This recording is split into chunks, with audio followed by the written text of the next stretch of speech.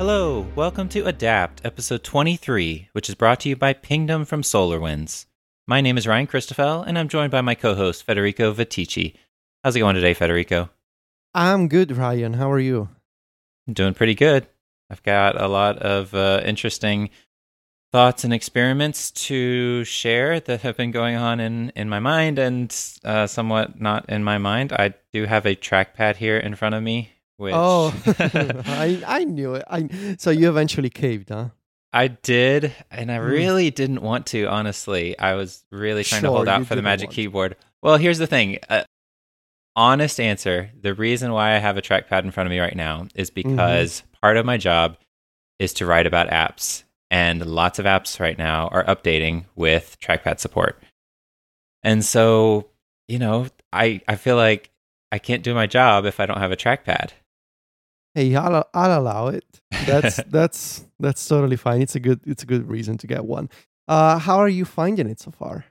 It's been good. So I've only had it for a day, so not very long. And overall, I'm really happy with just how things work in iPadOS. I was playing around with numbers a little bit this morning, and just it's so much better working in a spreadsheet with a trackpad, especially with all the little special touches that Apple has implemented in numbers.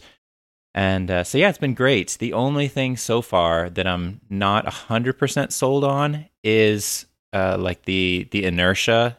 So you can turn off in settings if you want to, the inertia that causes the cursor to kind of move a little bit beyond, when you stop moving your finger on the trackpad.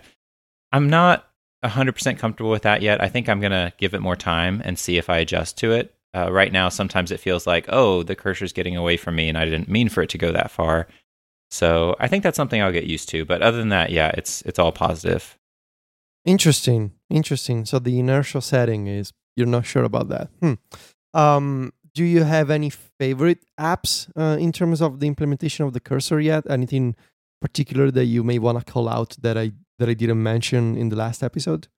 No, I haven't been able to use it long enough to really get a feel for different apps. I do feel like, for the apps that haven't updated specifically to support the cursor, I'm really looking forward to that, because there's some, with certain apps that use a lot of standard kind of UI kit buttons and things like that, it works fine, but there are just certain ways that you navigate the app that aren't as optimized for the cursor right now.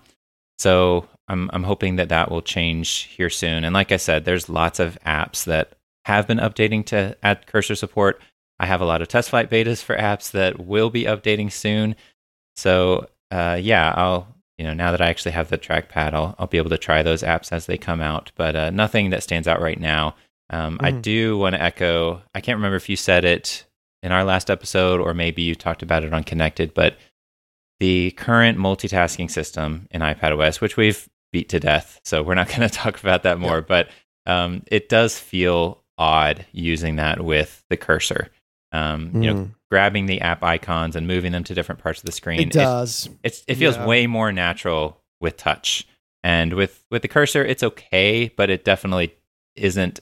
It doesn't feel quite as natural as most of the rest of Apple's implementation of the cursor throughout the system. It really does make you wish for something like a menu to operate multitasking, like a context menu, as the one that you proposed, because it just will feel so natural. Like I'm looking at, for example, right now I'm using a Mac to record this episode, and it's nice that I can like right click, for example, I can click on the actually long click, I guess, click and hold on the green button in the the stoplight controls in the upper left corner of a window, and I can choose like I want to tile this window to the left, or I want to tile this window to the right, and I can also like grab. There's like a bunch of different utilities that allow you to customize multitasking on the Mac. And so I guess that a menu would actually make a lot of sense if you're using a trackpad. For context, so for those unaware, Ryan proposed this sort of different take on iPad multitasking. I think it was last month. And we actually had a bit of a concept image in the story showing how you could long press to open a context menu on iPadOS and choose to create a split view space with one app on the left and the other on the right, or maybe open a specific app in slide over. And I think that would make a lot of sense for the Magic Trackpad. Something that is also worth considering is what I just mentioned, that, and we actually didn't cover this the last time that we talked about multitasking. On the Mac, because of the nature of the system, you can install third-party utilities that allow you to customize multitasking, like the entire experience of like, there are utilities that let you resize windows and snap them to a specific area of the screen. Now, it would be fascinating, just because so many people have so many different takes on multitasking, it would be interesting to see like multitasking extensions on iPadOS. And I know that it sounds crazy and it sounds wild, but it would actually solve a lot of problems for all those people who say, well, I actually want multitasking to be drag and drop based. And other people saying, well, I want it to be more like the Mac. It'd be really interesting if Apple were to say, well, you know what, let's just allow developers to create their own extensions for managing Windows and managing the multitasking UI. I don't think it will ever happen, but it's sort of fun to fantasize about that. That is a fascinating idea. I think Apple definitely needs to do their own new solution, but in addition to that, yeah, they could definitely open it up, and that'd be so great. Maybe I'm not expecting multitasking changes this year in iPadOS 14, but next year I think there should be something, and yeah, that'd be fantastic to have a developer framework as well. Okay, all that said, you mentioned you have thoughts. I do, yes. So our topic is not cursor support. We talked about that last time. So what we wanted to talk about today is kind of generally the idea of iPad modularity, because you wrote an article in the last couple weeks that was published on Mac Stories, the modular computer, and I read another article on the Sweet Setup by Josh Ginter called 1 Week with the New 2020 iPad, Moving Back to Small. And so Josh had been using the 12.9-inch iPad Pro for a while, and now he's using the smaller iPad Pro, 11-inch, and so he had some thoughts on that. And so for me, I read your article, was thinking about, all the different setups of the iPad that you talked about, tablet mode, laptop mode, kind of the desktop mode connected to an external monitor. And then I also, reading Josh's article, was thinking about the strengths of the smaller iPad, which I personally have not used, at least in extended, sessions, an 11-inch iPad Pro. I've played around with it in an Apple store, but I haven't had it in my home. I haven't, done my work on it before.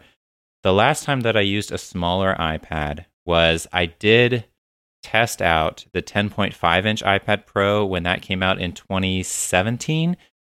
I tried that as a way to replace my 12.9-inch, and after a couple weeks, I decided that while it did work really well, and I was amazed at how much of my work I could get done on that smaller device, because most of the time I'm sitting down in one spot working in kind of laptop mode with the smart keyboard attached, I decided to go with the 12.9-inch instead.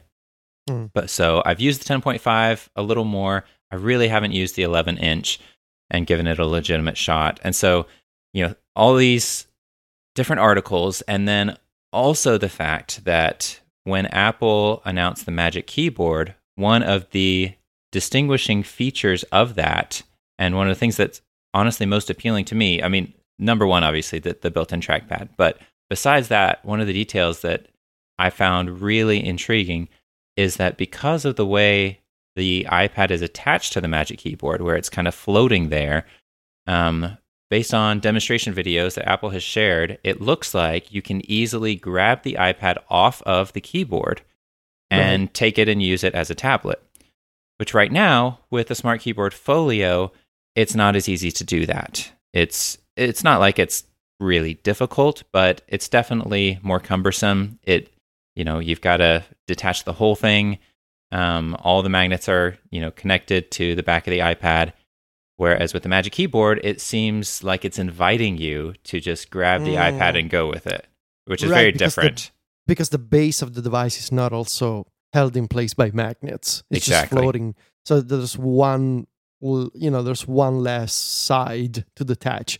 And the Smart Keyboard Folio is not obviously difficult to detach, but those are some snappy magnets, that they require some strength, not a lot, but I can see why it can be a little more, slightly more involved. Of course, it's not as cumbersome as, say, using like one of those Logitech keyboard cases where you actually need to, the iPad is inside a plastic case. So that's very involved. The Smart Keyboard Folio, I can see why it could be a bit slower as a process to detach the iPad compared to the new Magic Keyboard. Then again, we don't know just how strong the magnets in the back of the Magic Keyboard attachment will be. So I don't know, but yes, the fact that it's floating, it is definitely, at least visually speaking, it is more inviting to be detached. I agree with that. Right. And so all of these different things, different articles, and then seeing the Magic Keyboard and its design, it's got me rethinking the way I use my iPad. So the way that I use my 12.9-inch iPad Pro, and the way I've done it for 5 years since the original iPad Pro came out, is that I keep it in laptop mode with a Smart Keyboard Folio attached to it all the time. I never use it as a tablet. I've also never connected it to an external display like I know you have. And so thinking about the smaller iPad, and also thinking about how the iPad continues to grow more modular, has me reconsidering my choice of iPad size. And so we just, want to have a discussion about this, about the iPad being modular, about the smaller iPad Pro.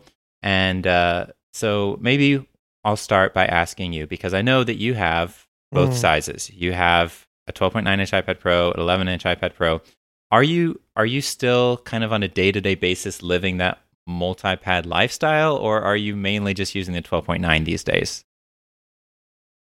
I think I'm using the 12.9 more these days. In fact, for the past week, I haven't used the 11-inch at all.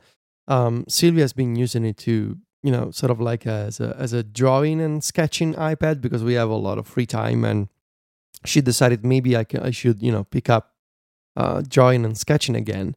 I've tried multiple times to actually go with the multi-pad lifestyle, as they call it, and I still don't think I've found the right balance between two different form factors that would work for me, because I struggle. So one of the aspects that I really struggle to manage is keeping the same apps and the same wallpaper and the same settings across devices. It would be so much better, I think, for me, if Apple had a similar system to tvOS, where like you can sync your home screen. Your Apple TV home screen can be synced across multiple Apple TV units. And that would help, because even if I say, well, this small iPad is not going to be a work device, eventually, maybe I want to put together a quick shortcut, or maybe I want to, I want to save a note, or like a quick thought. And the fact that I don't have the same apps that I have on my big iPad has always been a detrimental to the experience for me. And also, like, smaller things like having the same settings, having the same wallpaper, all those things make me almost begrudge using the second iPad, because I know that it's different from the big one that I use all day. And the big one I prefer using when I'm getting work done, because I always want to have the biggest possible screen to manage my apps, to have multiple apps in split view. I've tried to work with a small iPad, with the 11-inch iPad Pro, and the difference in app layouts in split view really is noticeable for me. And I really prefer having, the biggest possible layout on the 12.9-inch iPad Pro. Something that I'm considering at the moment, because of what John wrote on Mac Stories a few weeks ago, is the iPad Mini. The iPad Mini has a super portable iPad that's ideal for reading, for watching YouTube, for playing games. because even if it's small, the 11-inch iPad Pro, I don't think it's going to be as comfortable for one-handed usage as an iPad mini could be. But my main problem right now is that the iPad mini, the current one, is based on the old iPad hardware design. So it comes with a Touch ID, home button. It doesn't have Face ID. It has the old, design with the bezels to the top and the bottom of the device. And I would very much prefer an iPad mini with the same display, so True Tone and ProMotion, and the same design as the 11-inch iPad Pro. So imagine like a 7-inch 7-inch iPad with the same industrial design of the current generation iPad Pro. That would be my dream. And I know there have been rumors of Apple releasing a new iPad mini this year. I think Mac Rumors reported back in February maybe of a Ming-Chi Kuo report saying that Apple was preparing an iPad mini refresh in 2020. So that's my only concern right now. Like, I could buy an iPad mini now, but if Apple refreshes the iPad mini in, 6 months, and it's got that iPad Pro design, I already know that I'm going to switch to that model. So maybe I should wait. But also, I know that I'm never going to use another iPad for work. So that this is like a weird situation to be in, because I know that I'm always going to work on the 12.9, but the fact that both iPads do not share the same settings and the same apps and the same wallpaper also annoys me. So I really don't know how to reconcile that. Yeah, and I've never really seriously contemplated having multiple iPads. Partly because of what you just said. It's just managing all that does not sound appealing. I'd like to have kind of one device that can do whatever I need it to do. And the reason why, like, I love my 12.9-inch iPad Pro, but as I think about the idea of using it as a modular device, it has not been that for me. And I don't think that it can be very well, specifically thinking about tablet mode. I'm sure that some people are different and they use their 12.9-inch iPad Pro as a tablet regularly. I don't because I think it's a bad experience. I've tried this past week to use it as a tablet. I've taken it out of my Smart Keyboard Folio and kind of held it in bed and read on it and things like that. And I just think it's a bad tablet. I mean, maybe if you're drawing on it or something like that, I'm sure in certain setups it's fine. But that original, picture of Steve Jobs sitting in a lounge chair on stage, introducing the iPad, and that 9.7-inch form factor was just a perfect size for that setup, and a perfect size, I think, for general tablet use. And so for me, if I want to use the iPad as a tablet rather than just as a laptop, I don't know that I can do that with the larger iPad Pro. And I know that according to your story, you do use your larger iPad Pro as a tablet. So do you find that enjoyable? Like, does it work for you? Or I really do, actually. Yeah. Obviously, I don't walk around holding the 12.9 in my hands. But just to chill on the couch, or like the iPad in tablet mode. So naked iPad, no smart cover or Smart Keyboard Folio. Just the iPad in my lap as a tablet, I think it's totally fine. When I'm reading in bed, for example, and I have like my knees propped up and the iPad Pro basically resting on my legs, that's also fine.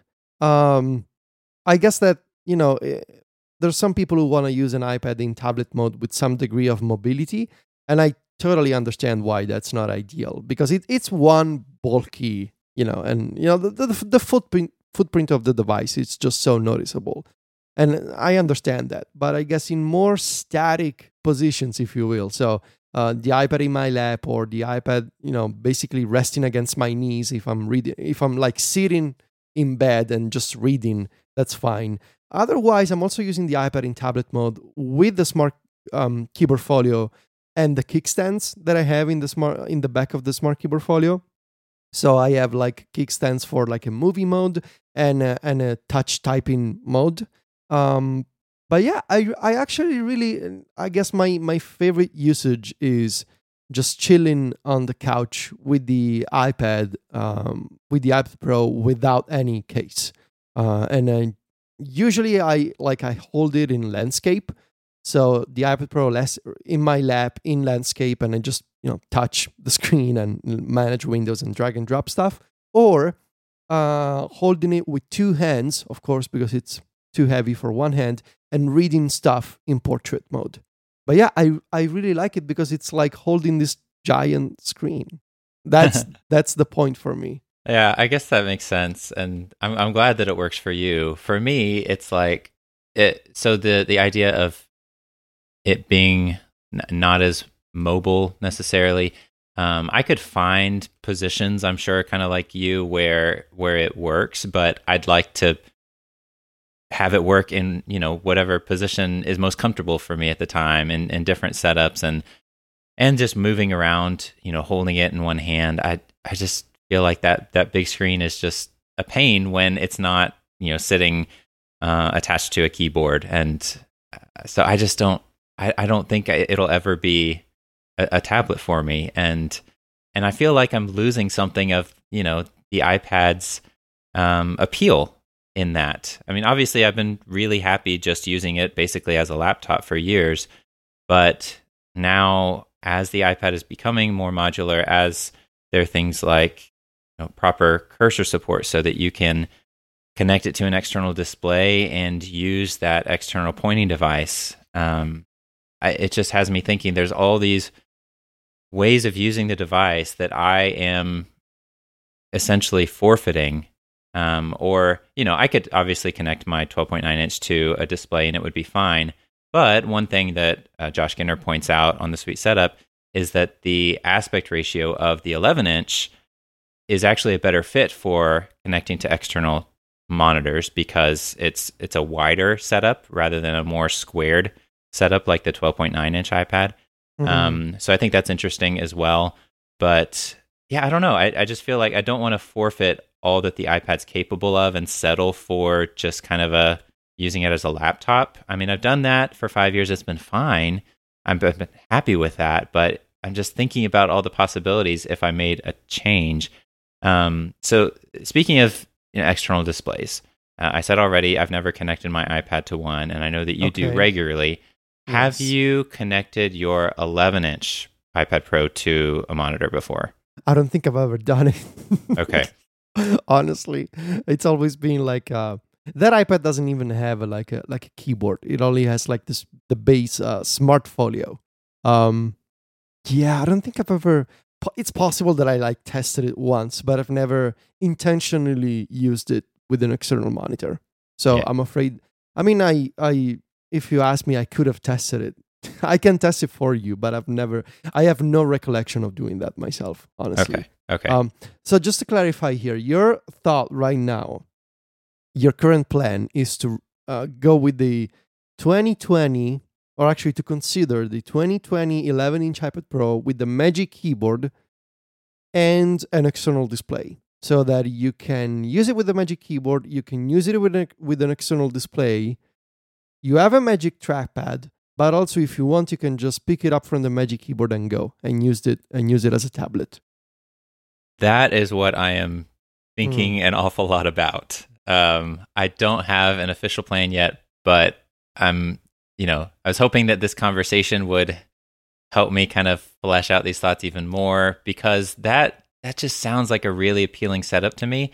And obviously it falls apart if I find that the 11-inch is not great in laptop mode, because I don't expect that my habits are going to radically change and that I'm all of a sudden, going to use the iPad as a tablet most of the time. What I'm thinking right now is that I could see myself using it attached to the Magic Keyboard as a laptop about half the time, and then maybe a quarter of the time use it as a tablet, and a quarter of the time use it connected to an external display. That's just kind of my initial thoughts based on how I know I like to work. And I mean, that's really appealing, but I'm not quite sure. It depends a lot on if I am still using it attached to a keyboard 50% of the time that has to be a good experience. Like I have to be willing to sacrifice the extra screen real estate, which I'm curious to try the 11-inch because when I used the 10.5, it was pretty good. Like I was surprised actually by how fine I was with, in split screen especially. Like that's like if you're using split view, that's really where you run into, feeling like you don't have enough screen space. And it was really fine in almost all cases. It would have been nice to have just a little more space, but with the 11-inch, you actually do because it got wider in, landscape orientation. And so I'm wondering if that little bit extra is going to make that device maybe the perfect size for me. So I'm definitely thinking about it. I don't know. It's hard because I have used this larger display for a long time, but often when I'm using it, I feel like I have more screen space than I need. That's what I was going for. Like what I was going to ask you. Like, how do you feel about using 12.9? And can you imagine working? Like, imagine your typical workday, right? Using note-taking apps and a text editor and Mail and Safari. And, imagine split view. Do you think you'd be fine with having a smaller display? Again, outside of the discussion about external displays, but just using the iPad. Imagine the iPad with the Magic Keyboard. Do you think you'd be okay with a smaller split view setup? I definitely think I'd be okay. The question for me is, is it worth it to get, the 11-inch? Is it worth it to gain the other benefits of the 11-inch, knowing that split view would be not quite as ideal, right? It's not going to be as good. I fully understand that. But I think it would be good enough for sure because even using the 10.5-inch, it was fine. I think the only thing that really bugged me, if I remember right, when I was using the 10.5, and I think I read somewhere that they actually changed this at one point, but at the time, at least when I was testing it, having Safari in split view next to any other app in kind of a 50-50 split resulted in Safari having the compact iPhone mode where you couldn't, see all the tabs at the top. Instead, you had to kind of hit the tab button and then it opened the kind of card view like on the iPhone. Yep. I believe at the time that's how it worked even in 50-50 split view, which I really didn't like. But I think I saw somewhere that they changed that to where you could use the normal iPad view even in 50-50. I don't know if that's true or not. But that was my biggest pain point because I regularly use Safari next to other apps, especially like if I'm writing a link post to something on the web, I'll have Ulysses next to Safari.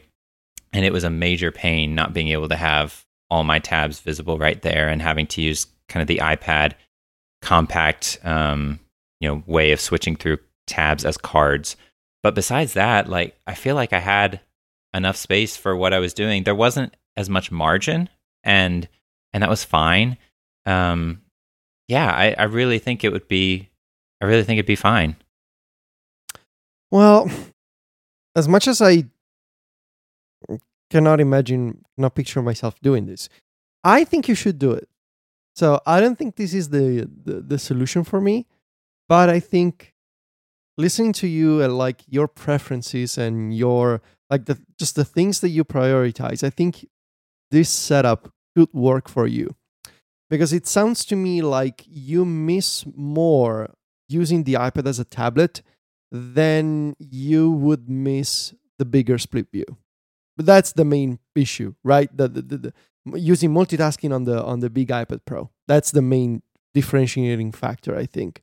So it sounds to me like you would prefer using having a more versatile iPad in tablet mode than having the biggest possible screen at all times. I think that's right. It's a trade-off for sure, but I think it's probably a trade I'd be willing to make. Like, as I think through it more, the only other situation where I think I would miss the larger display is in apps that support a 3-column layout on the 12.9-inch iPad Pro. You can count those on a single hand. It's true, but for me, it really comes down to one app in particular. I mean, I use Notes and Mail as the most common apps that I use that support 3-column layout. And Notes in particular, and we've talked about this before, I have a lot of notes. I have coming close to 1,500 notes right now. They're organized in a bunch of different folders and subfolders. And if I couldn't see everything on screen at once in those 3 columns, that'd be a little annoying. But I don't know. I haven't actually tried it on an 11-inch. Maybe that's supported, even though it wasn't on the 10.5. I think all of this really just leads to I should probably give it a shot, because this just turned out to be a very expensive episode for you, I think. Oh gosh. Mm-hmm.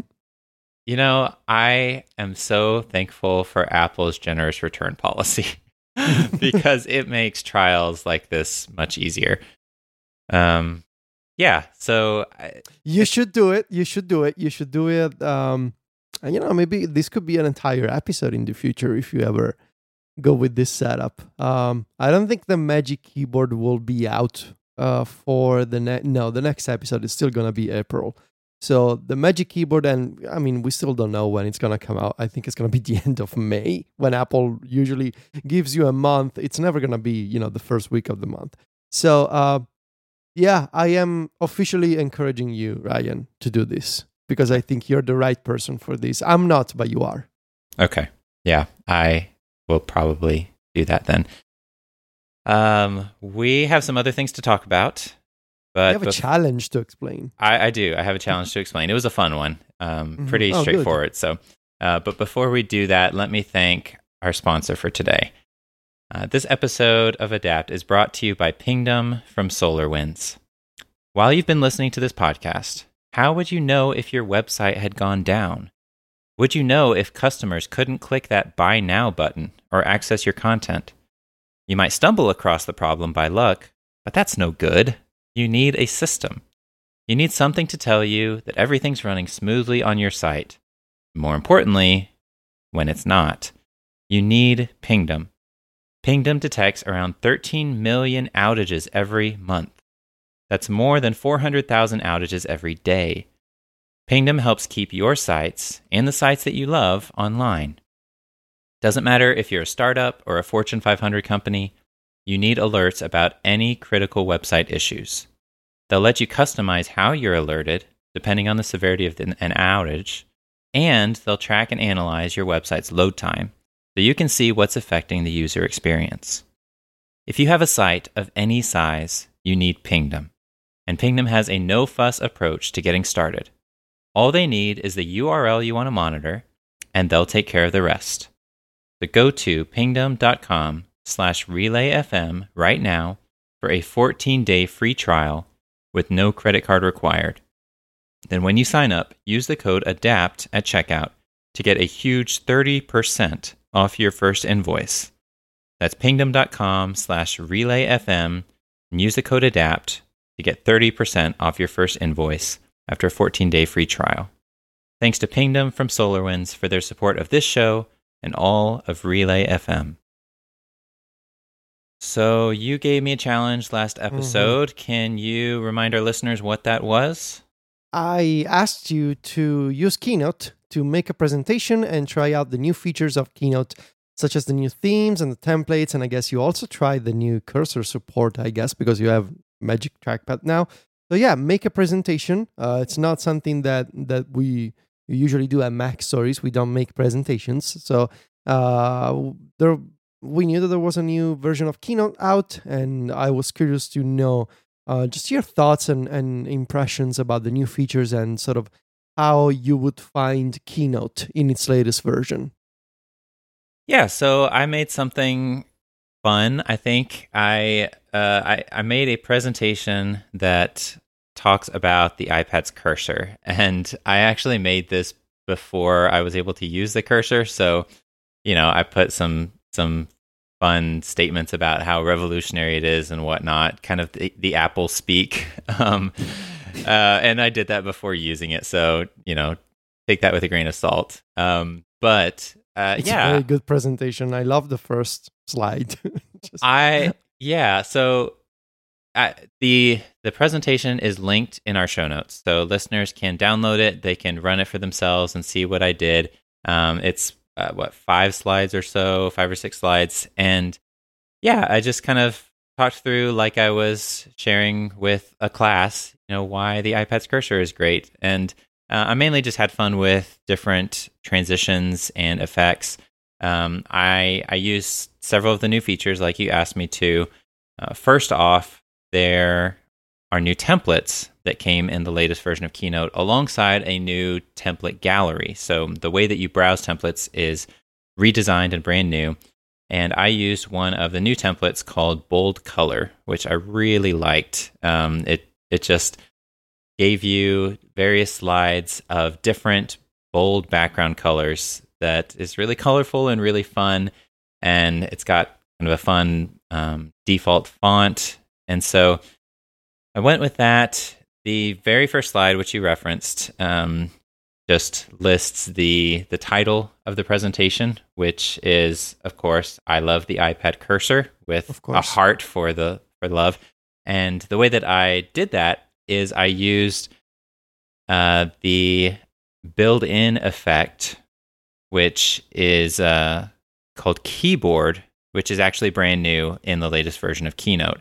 And it's a really great effect. I'm surprised that they didn't have something like this before, but essentially it causes the text to type in as you're watching it. And so I use that from the start. It's a great built-in animation. One of the things that I learned this time around using Keynote, because I used to use Keynote fairly regularly for an old job of mine, but I hadn't used it in a while. And something that they've done at some point since then in one of their updates is they've redesigned the menu or the tool for choosing transitions and build-ins and build-outs. It used to be just kind of a list of different words, different terms. And, some of them were more or less obvious as to what they would do. But now there is this really great menu at the bottom of the screen. And for those who have a podcast app that supports chapter artwork, you can look at the artwork for this chapter, and you'll see at the bottom of the screen there are a variety of different animations and transitions that it lists out there, and it shows you with great little artwork what that transition would actually do, what it would actually look like. And this is a fantastic change. Going from the days of having to guess at what each one would do and kind of, tapping on it to get that preview.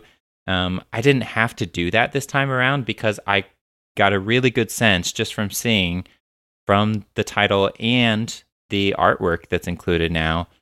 I got a great sense of what it would do ahead of time. So I didn't have to waste time, clicking through different transition options that I wouldn't ultimately use. I could go straight to the ones that looked like they'd be a good fit. And I just think that's a great change. I'm really, really happy with that. Overall, I didn't make anything too complicated. I used a variety of different transitions and build-ins, build-outs, but it was really fun to do. It was really simple to do. In the past, using Keynote, I felt like I was not so much a novice, but certainly not an expert user. But I still felt uncomfortable doing much with it. And things like transitions or build-ins were kind of right at the edge of, I could do it, but I don't really enjoy it.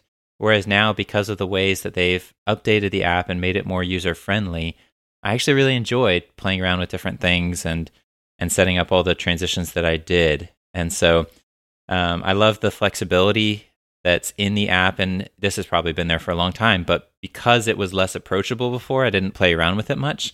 But the flexibility with build-ins and build-outs where you can have them trigger immediately after a transition from the previous slide, You can have them trigger after a click or after a different build-in. So you could say after this other build-in, trigger this one, and you can set different amounts of time. So you could say after X amount of time, have this thing start. So for example, I have a GIF included, and I know that people will say GIF. That's fine. I said, including me. Okay.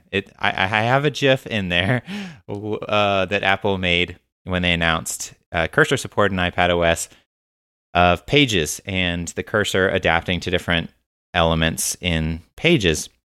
And so I was able to set that up to start playing automatically. And then there are some bullets on that slide that kind of slide into the screen one at a time.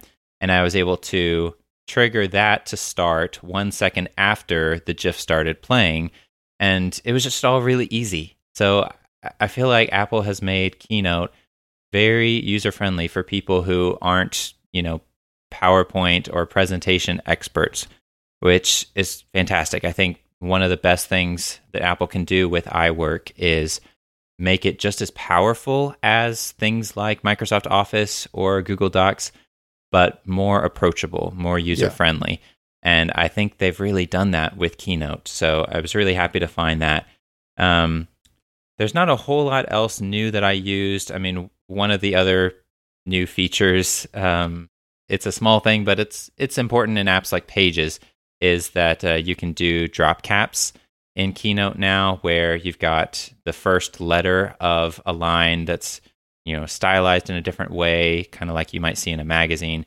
I didn't use that in Keynote because it didn't seem like it was a good fit with the slides I was doing. It's a great feature in Pages. But one new thing I did use that I hadn't mentioned is the selection box. One thing that I believe is in all three, it's in all three iWork apps now, is that you can use a Mac-style selection box where if you just tap anywhere on screen where there's not, where you're not selecting something, tap, hold, and then drag, then you've got this selection box which can select multiple items at once, and it works like it does on a Mac. And same thing with, you've got a Magic Trackpad connected, you can click and hold and drag, and it's a nice change. I obviously don't want everything from the Mac to come over to the iPad, but it's a nice feature to have, and something that people are used to doing if they're used to using a Mac. So really, this challenge is fun. It's really all positive in terms of what I found, both from the latest features that Apple's added to Keynote, but also some things that they've added, such as redoing the transition and build in, build out menu. Since the last time that I spent much time with the app, I'm really happy with what they've done. The only negative that I encountered, and maybe I just missed it, but I was trying to find a way to do a color selection so that I could color match something in one of my slides. So I've got a slide that includes a couple pictures of the iPad Pro connected to the new Magic Keyboard. And those images, like most images that Apple publishes in their press releases, they have this light gray background. And so I wanted to just change the background color of the whole slide to match the light gray, so that you couldn't actually tell that these are two separate images on screen, but it would all blend together nicely. And I was trying throughout all the different color menus to find a color selection tool so I could select the gray color and go from there. And I wasn't able to find one. And so I don't think there's a color selection tool in Keynote, which is unfortunate. So I had to go with a different color. Not a huge deal, but a little annoying. Other than that, though, all positive. I really enjoyed this challenge. So, did you have any thoughts on my presentation? What do you think? Did you run through all the different slides? Yeah, it was very fun, very nice. It's exactly what I was hoping you would create. I think it really, listening to you talk about the new features of Keynote, I think Apple is slowly but surely getting to the point where these are like the iWork suite of apps. I know that a bunch of people will always say, well, Office is superior and the Office apps have some features that Apple will never implement. But I think we're we're now at the point where these are like serious desktop class apps, both Pages and Numbers and Keynote. They keep getting better at a regular pace, at a regular schedule.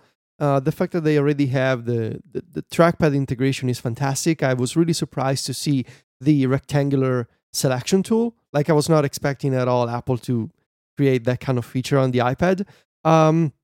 I think the presentation is fun. The colors are great. I love the transitions and the animations. You did a good job. And I'm particularly impressed. Again, I used Keynote last time, 3 years ago almost, I believe, for a presentation that I did in Chicago for the Release Notes conference.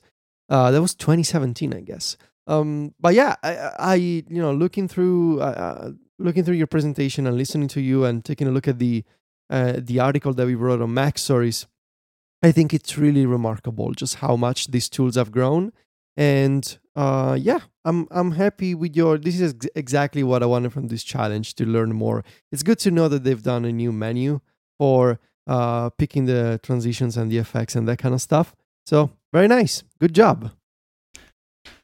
All right. Well, thank you for giving me a fun challenge. That was nice. Yeah, I hope you will be fun with me as well for the next challenge. We will see. It depends on how you define fun. Let's move on to answer some Ask Adapt questions. So listeners can write in on Twitter with the hashtag AskAdapt, and we may answer those questions on a future episode. Also, optionally, if you don't have Twitter, you can go to relay.fm/adapt, and there's an option on there to email us. So you could do that instead if you'd like. Our first question today is from Steven, who asks, any tips on working with large spreadsheet files on iOS? My day job often requires opening and analyzing large spreadsheets, and I often have to flee back to my Mac because of app-imposed limits on large files. For example, Excel has a hard limit of 10 megabytes.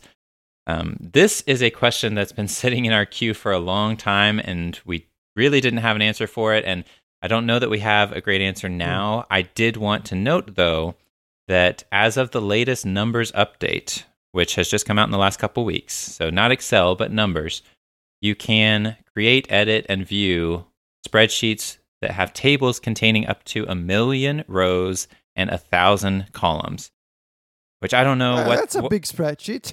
Yeah, I don't know what that translates to in megabytes, but Apple really made a big point of one of the kind of hallmark features of the latest update to Numbers for iPad is that it does really well with large spreadsheets. And so, Stephen, I would definitely give Numbers a try if you can. Hopefully, it will handle those large spreadsheets you have to work with really well.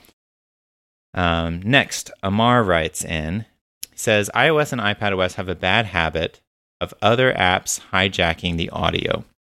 So, for example, if you're listening to music, a web page with embedded audio will take over the audio and stop the music.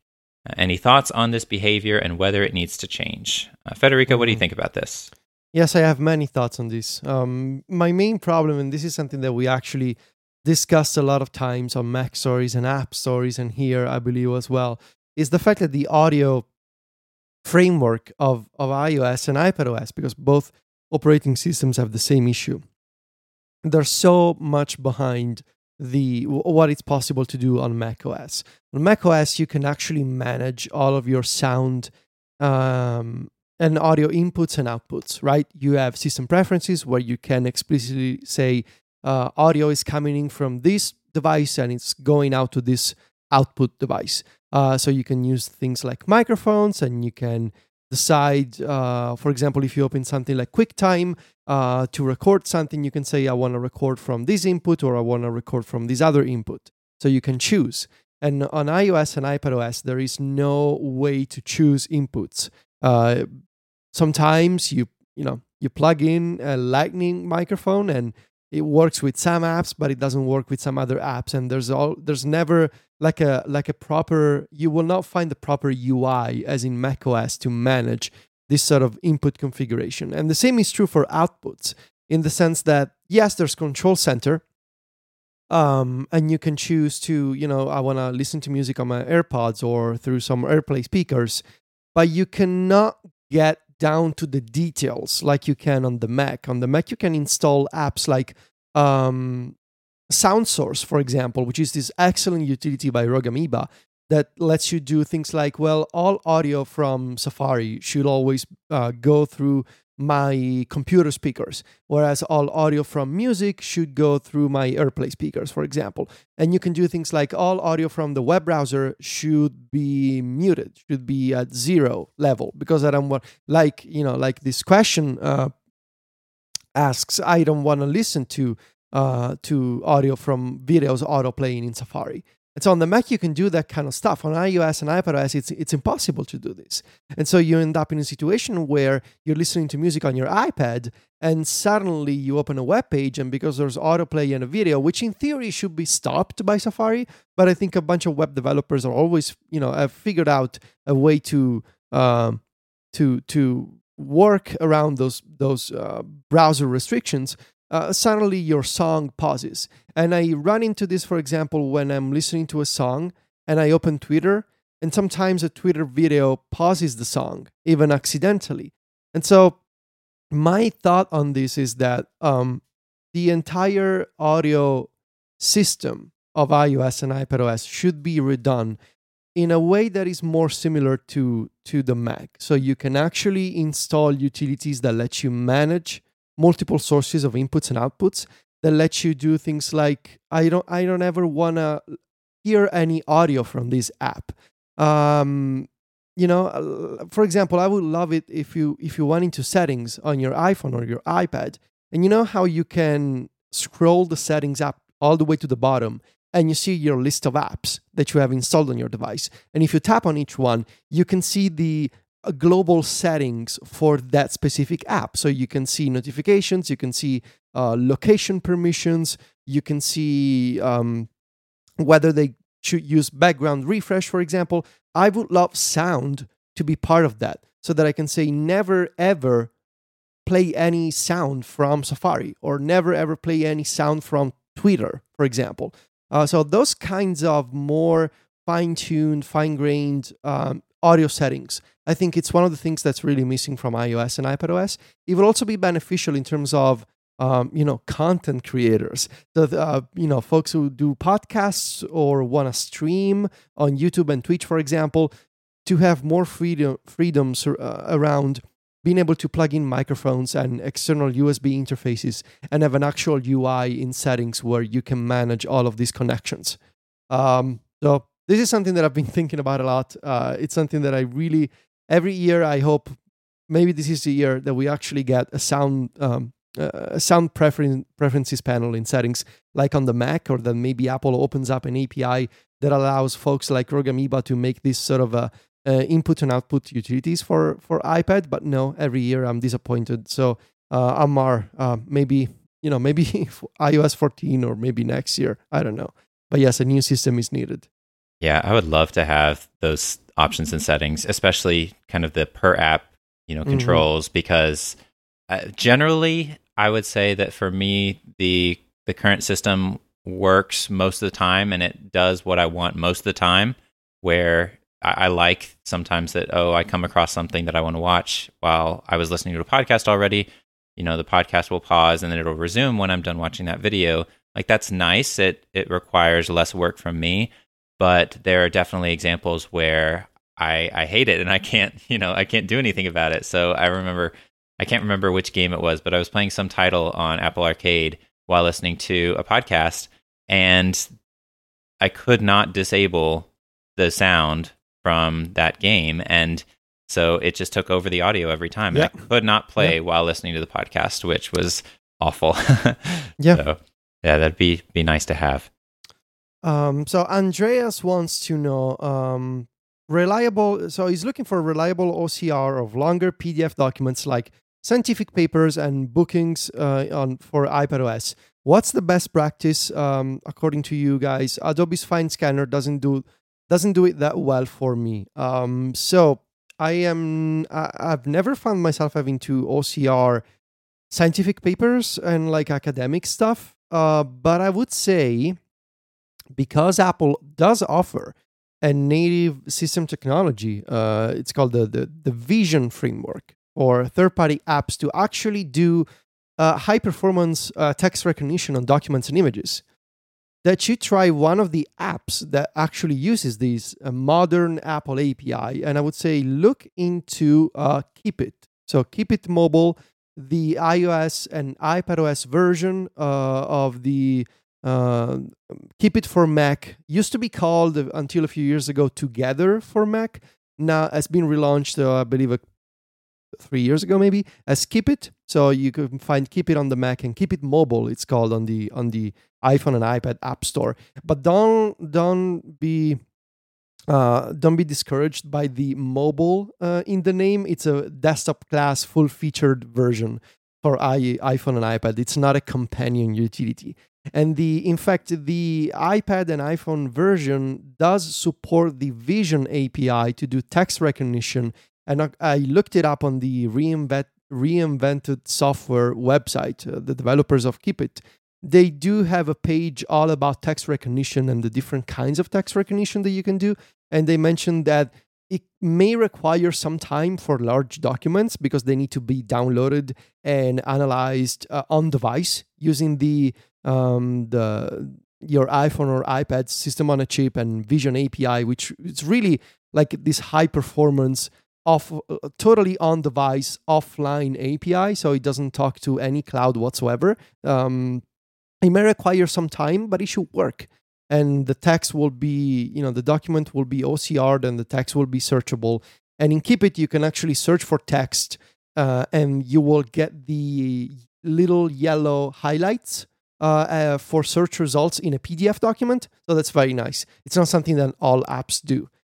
So yeah, I will look into that. I know that Keepit is based on a subscription, which not a lot of people like necessarily, but it's also it's a very, very good app for especially for like storing web pages and documents and these kinds of like research material offline. Yeah, I second that recommendation. Keepit is great. If you want some extra options to look into, Andreas, back in episode 5, we talked about OCR in a variety of apps. Federico challenged me to try out OCR on long PDF documents, and so I did that. So we talked about a variety of apps there that you could look into if Keepit doesn't do the job. Next up is from listener, and how would you say this? Cree, I think. Cree Terry asks, I have 2 lists in Bear, one for iPad apps and one for iPad games. I like to keep these running lists of apps and games I want to check out, but don't have funds for at the time. So basically, Cree is looking for a way to automate the process of saving these apps and games from the App Store using a shortcut he mentions that could parse out that information and send it to the appropriate note in Bear. So what I would do here is make a shortcut that runs in the share sheet and check out the magic variable for the shortcut input. If you tap on that magic variable, so if you do things like create a shortcut, open the shortcut settings, make sure that it runs in the share sheet, you want to make sure that it accepts as input App Store apps, because you're going to be sharing an app or a game from the App Store to this shortcut running in the share sheet. Once you have that magic variable App Store app, if you tap on it, you will see that it contains multiple parameters for an app that was passed from the App Store. So things like the platform, the price, whether it's a universal app or not, all that kind of stuff is exposed in Shortcut. Then what you can do is like use a choose from menu action to do different things, whether it's an app or a game. So you create a manual menu and you say choose from an app, choose whether it's an app or whether it's a game. And then really the core of the shortcut would be use a text action, an empty text action. Create your template. Cree sent us a screenshot of a PDF version of the note that they keep in Bear. So recreate your note template in a text section using the magic variables that I mentioned above. So app name, app developer, price, platform, store URL, all that kind of stuff. Put it in the text template and then connect that text action to the Bear action in Shortcuts that is called, I believe, add to note. this action lets you append text to an existing note. So the idea would be that you have a menu. The menu lets you choose whether it's an app or a game.